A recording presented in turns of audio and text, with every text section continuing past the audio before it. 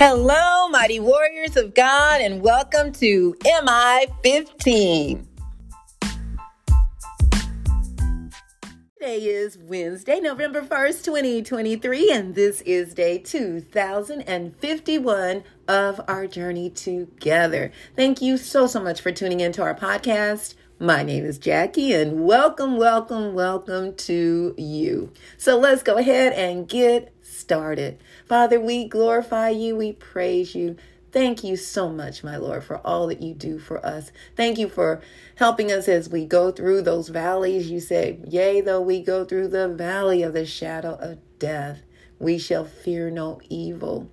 For thy rod and thy staff, they comfort us. And Lord, we thank you so much for that, because it is just a going through. Help us to get through that middle ground that can be so rough, but you're with us all the way. And I thank you so much, Father. I thank you, Lord, for comforting the brokenhearted and healing the sick and blessing those who may be in financial need. I ask, Father, that you will speak today, that it be all about you and not about me. In Jesus' name, amen. Glory to God, everybody. Thank you again for tuning in. Today's message is living a hollow, empty life. Or maybe I'll say, is that you? Are you living a hollow, empty life?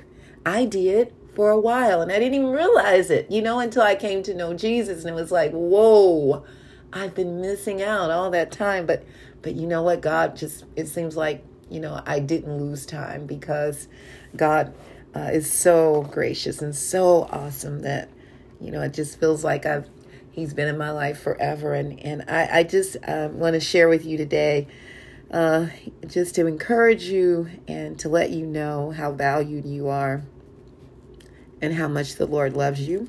We're coming out of Mark chapter 8, verses 27 through 38. Mark chapter 8, verses 27 through 38. Oh, yeah. And I want to make sure to thank you, Holy Spirit, to let you know that no matter what it is that you've done, or even if you are on the other end of, maybe being a victim based upon someone perpetrating harm upon you, God wants you to know He's there for you. He loves you, even the person that perpetrated the harm and the victim of the harm. He loves you still, and He wants to comfort you in ways that only He can do. Now let's learn a little bit more about His word. Again, Mark chapter 8, verses 27 through 38. And it says, Jesus and His disciples went on to the villages around Caesarea Philippi, which was a highly recognized pagan city where they were known for worshiping idols. On the way, He asked them, "Who do people say I am?" He's talking to His disciples. They replied, "Some say John the Baptist, others say Elijah, and still others, one of the prophets." So Elijah was a great prophet. John the Baptist was actually Jesus' cousin. Elizabeth was his mother, and Elizabeth and Jesus' mother, Mary, were cousins. And so John the Baptist, God used him to pave the way for John the Baptist. So he let everybody know they must repent, and that there was someone coming that will come after him, that he was not even worthy enough to tie his shoes or his sandals. And that was his cousin John. So that's who they thought he was. And verse 29 says, "But what about you?" he asked. "Who do you say I am?" Peter answered, "You are the Messiah." Jesus warned them not to tell anyone about him. And mainly because it wasn't quite time. Jesus knew they needed more instruction about the work He would accomplish through His death and His resurrection. He then began to teach them that the Son of Man must suffer many things and be rejected by the elders, the chief priest, and the teachers of the law, and that He must be killed, and after 3 days rise again. And I believe this is the first time mentioning where, Jesus is telling His disciples these things are going to happen. And I would imagine that would be a shock. Like, what? We're thinking that you're going to be, crowned king, and the way that we're used to seeing someone being over a kingdom like all the other kings have been. But no, he's going to be the type of king that would suffer and die for us. He would be a servant king. He spoke plainly about this, and Peter took him aside and began to rebuke him. You know, Peter was not considering God's purpose at the time. He was doing it, you know, mainly out of love. He just felt like, no, Lord, you're special. You're our king. You're our everything. And it says, but when Jesus turned and looked at his disciple, he rebuked Peter. He said, "Get behind me, Satan," he said. "You do not have in mind the concerns of God, but merely human concerns." And we do that. We say, "I got your back." But in this case, Jesus had a mission. He had a purpose. And in order to save us, to save even Peter, he had to die and rise up from the grave. Then he called the crowd to him along with his disciples and said, "Whoever wants to be my disciple must deny themselves and take up their cross and follow me. For whoever wants to save their life will lose it. But whoever loses their life for me and for the gospel will save it. What good is it for someone to gain the whole world yet forfeit their soul? Or what can anyone give in exchange for their soul?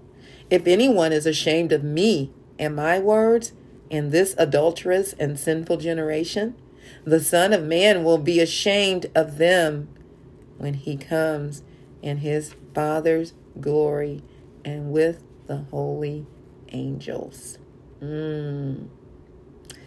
And he said to them, and I'm going to go ahead and read 9 verse 1. And he said to them, "Truly I tell you, some who are standing here will not taste death before they see the kingdom of God has come with power." And it could be that he's talking about many will still be alive when the rapture takes place, when Jesus comes in all of his glory, and that trumpet sounds, and the dead in Christ will rise up first, and then those who are still alive will rise up. So let's go to our points. Point number 1, have you ever seen the movie I'm Gonna Get You, Sucker? That movie is hilarious. It's written and directed by Keenen Ivory Wayans. And they had an amazing cast: Isaac Hayes, Jim Brown, Damon Wayans, and Keenen Ivory Wayans. There was a scene in the movie where the main character meets a beautiful woman. After they went to her house, she started removing things like her eyelashes, her wig, high heels, even a wooden leg, etc. Essentially exposing who she truly was beneath the human exterior. Although it was funny, it truly relates to us, how we can be deceived by the lust of our eyes, by our perceptions. Jesus makes it very clear how we should change our mindset in order to follow him. He said, "Whoever wants to be my disciple must deny themselves and take up their cross and follow me." So let's just take a look. I'm going to read out my commentary what that cross represents. So the Pharisees, let me make sure that I'm at the right. Yeah. So the Romans, Mark's original audience, knew that taking up the cross meant. Death on a cross was a form of execution used by Rome for dangerous criminals. A prisoner carried his own cross to the place of execution, signifying submission to Rome's power. You know, Jesus carried his cross, and he was not a hardened criminal. He wasn't a criminal at all. He was and is our Savior.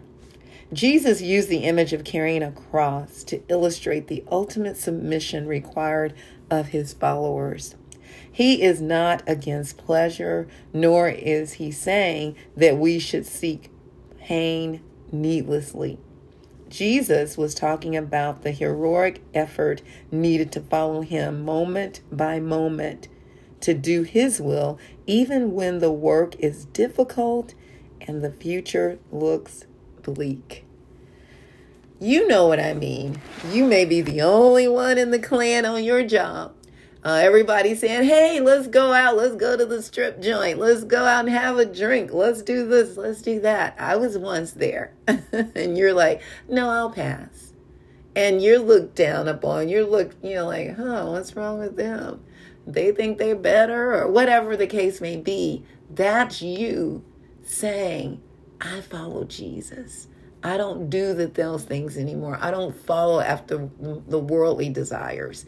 That's not glorifying my God by doing those things. Nothing wrong, like the author says, to enjoy life. I mean, Jesus' first miracle was turning water into wine. He was celebrating a wedding. So we do get, celebrating things and enjoying life to the fullest. All those things are important. But there's balance, and there's also things that we will absolutely say no to. Point number 2, many people spend all their energy seeking pleasure. Jesus said, however, that a world of pleasure centered on possessions, position, or power is ultimately worthless. Whatever you have on earth is only temporary. It cannot be exchanged for your soul. My mother used to always say, have you ever seen like a hearse with a casket with with a Brinks truck or something behind it, carrying all their possessions or their money? No, because it's no longer any value because they're gone. That'll be left for other people or thrown away. You never know. If you work hard at getting what you want, you might eventually have a pleasurable life. But in the end, you will find it hollow and empty. To the point of a life of eternity with Jesus Christ. Here's one of the things. So hollow and empty, rather than, I'm going to say, that life for eternity with Jesus Christ. If all we're seeking is things of pleasure and avoiding Jesus as our ultimate, our everything, we can do nothing without him. So we literally are neglecting the opportunity to spend eternity with Jesus when we put the pleasures of the flesh before Christ. So here's one of the things I love about our Lord. Of course, I love everything about him, but that he gives us plenty of chances to make things right. He gives us do-overs. I've had people close to me who don't do that. Humans, they you mess up with them one time, you're doomed. I'm not speaking to you ever again. You're done. I don't want to be associated with you ever again. There are some people that way. I mean, we can't change them. We can pray for them, but we must not try to take revenge. We must give it to God and ask God to help us through it. All of us could possibly fall in that category in one way or another. You mess up and that's all people remember you for. Oh, girl, move your purse. Here comes so-and-so. They steal. And that might have been when you were a kid and you're no longer that way. And you got that label, So we can be very hard on one another. I'm so happy, though, Jesus isn't that way. This is your day to change your mindset and to follow Jesus. And you will know what it means to live abundantly now and to have eternal life with Jesus as well. There's nothing like just knowing that that's what's coming down the pipeline any moment. Everything is set. Every prophecy before Jesus's return has been fulfilled. And we're seeing the stage, everything laid out, all the things that the Bible talks about, people being against Israel. And it's hard to see the things happening, even, to those innocent people in Palestine who are dying because of the evil of a few people. And it's just hard to stomach all the wars going on and horrific things happening, not only there, but in other countries as well. We need to be ready to meet the Lord. I remember when I had one of my businesses that God blessed me with, it was Serve & Clean. And my ultimate goal, here it is, I'm going to be honest, my ultimate goal was to become a millionaire. That was what, gave me the energy. I loved doing what I was doing. It was a passion. It was hospitality staffing for special events and weddings and things like that. I thoroughly enjoyed it, and I know it was something God blessed me with, but my goals were off track when it came to the purpose of what I was doing. And rather than my purpose being to glorify God, my number one purpose was to hit that millionaire mark. Nowadays it's billionaire, but yeah, millionaire walk. And then something happened. Things shifted. To make a long story short, after 9/11, which was another terrible time in our history, people weren't doing parties anymore. Things shut down. Everything just came to a standstill. People weren't traveling. And we lost so much during that time. We lost a house. We lost a car. I had never had a car repossessed, and I didn't even know it had been repossessed. I'm like, whoa. My husband said, I said, our car is gone. And he said, and I said, there's no glass. And somebody stole it. He goes, no, that car was repo. I'm like, what? So we lost a lot of things, but we did not lose our soul. I came back to where the Lord would have me to be and drew closer to him during that time period. And it was about a 3-year journey of really being humbled and broken and understanding truly what my calling is and my mission is, and still enjoying life, but yet knowing that trusting God for every second of my life. I was beyond every day of my life. I'm talking every second. Where are things going to come from? Where is money going to come from for food? How are we going to do this, Lord? And I'll tell you something. I'm grateful for those days. And I remember God showing me, you're going to be doing outreach. And he let me see the area it was going to be in. And it was before I had actually even started going to my parents' church. I had been at my old church for 27 years. And he said, this is where you're going to be. And as driving through the town at night and driving down Prospect after leaving an event with Pastor David Paul. I remember it was an amazing time down at Bartle Hall, and my air conditioner. Someone had broken into my car at that parking lot, and mine was the only one that I could see that was broken out, and the window, and they still change, of course, and it was anyway. So I usually would ride with my windows up, and in this case I couldn't because my window was broken out, and I heard the sounds of the community. I heard hurt and pain. I heard laughter. I saw so much that I never had noticed before because I always had my windows up. And Jesus showed me, this is where you're going to be. And I will tell you, within a few years, a year or two, that's where I was for 14 years. 21st and Prospect, doing outreach.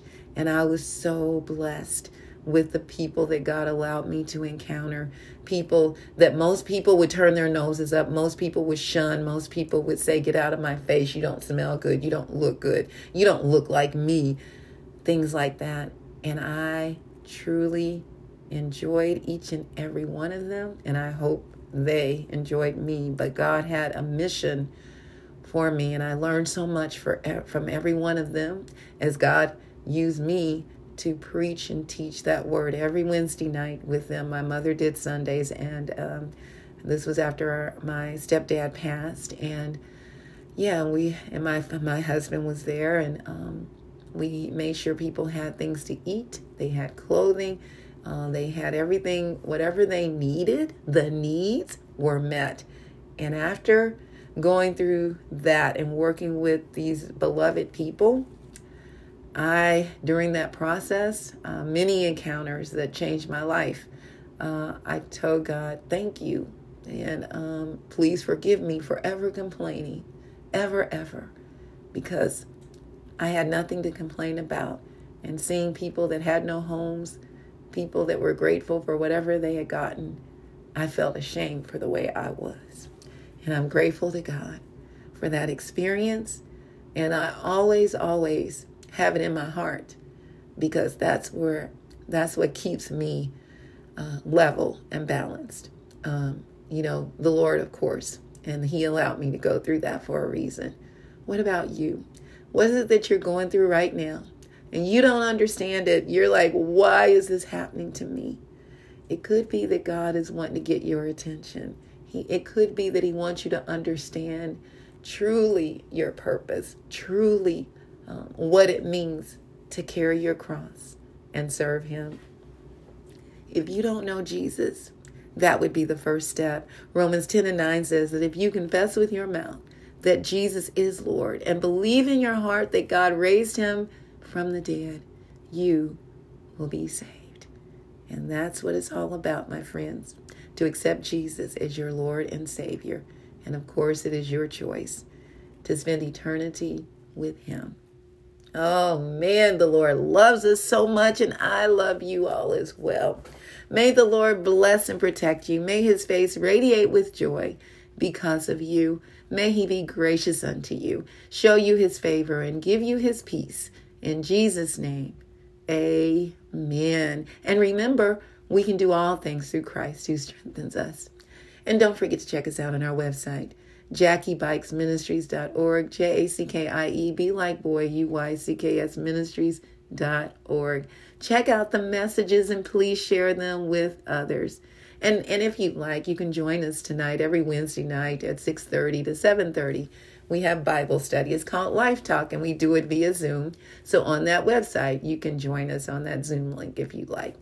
And don't forget to check us out on tzonekc.org to learn more about what we're doing in the community, teaching our youth about life skills, workforce skills, entrepreneurship, peer mediation, human trafficking, and DIY, teaching them how to do minor household repairs.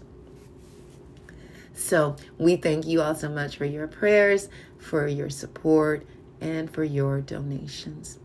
All right, mighty warriors, go forth and make it an awesome day, fulfilling the purpose that God has given you, and I will talk to you later. Bye-bye.